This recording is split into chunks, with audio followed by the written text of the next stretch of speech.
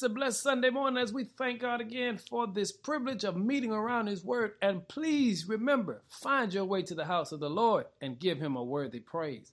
Our focus today is, who are you? Have you ever stopped to think about the fact that you are part of an eternal plan? When you get a chance, I need you to read Ephesians chapter 1. Even before He made the world, God loved us and chose us in Christ to be holy and without fault in His eyes. That's verse number 4. Let me say this to you one more time. Have you ever stopped to think about the fact that you are part of an eternal plan? Seriously, think about it. Your existence didn't begin at conception.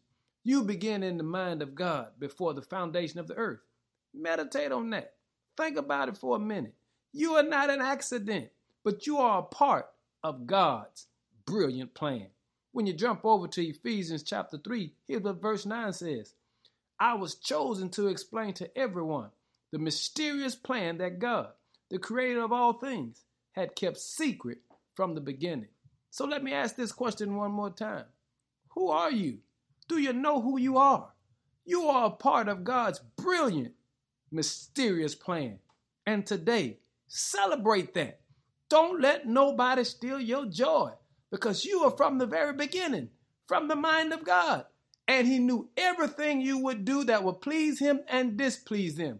And yet, He chose you. Family, I believe that's worth celebrating today. So let me ask this question again. Who are you? If you are a child of God, you should be giving Him glory right now. Praise His name. In Jesus' name, that is. Amen.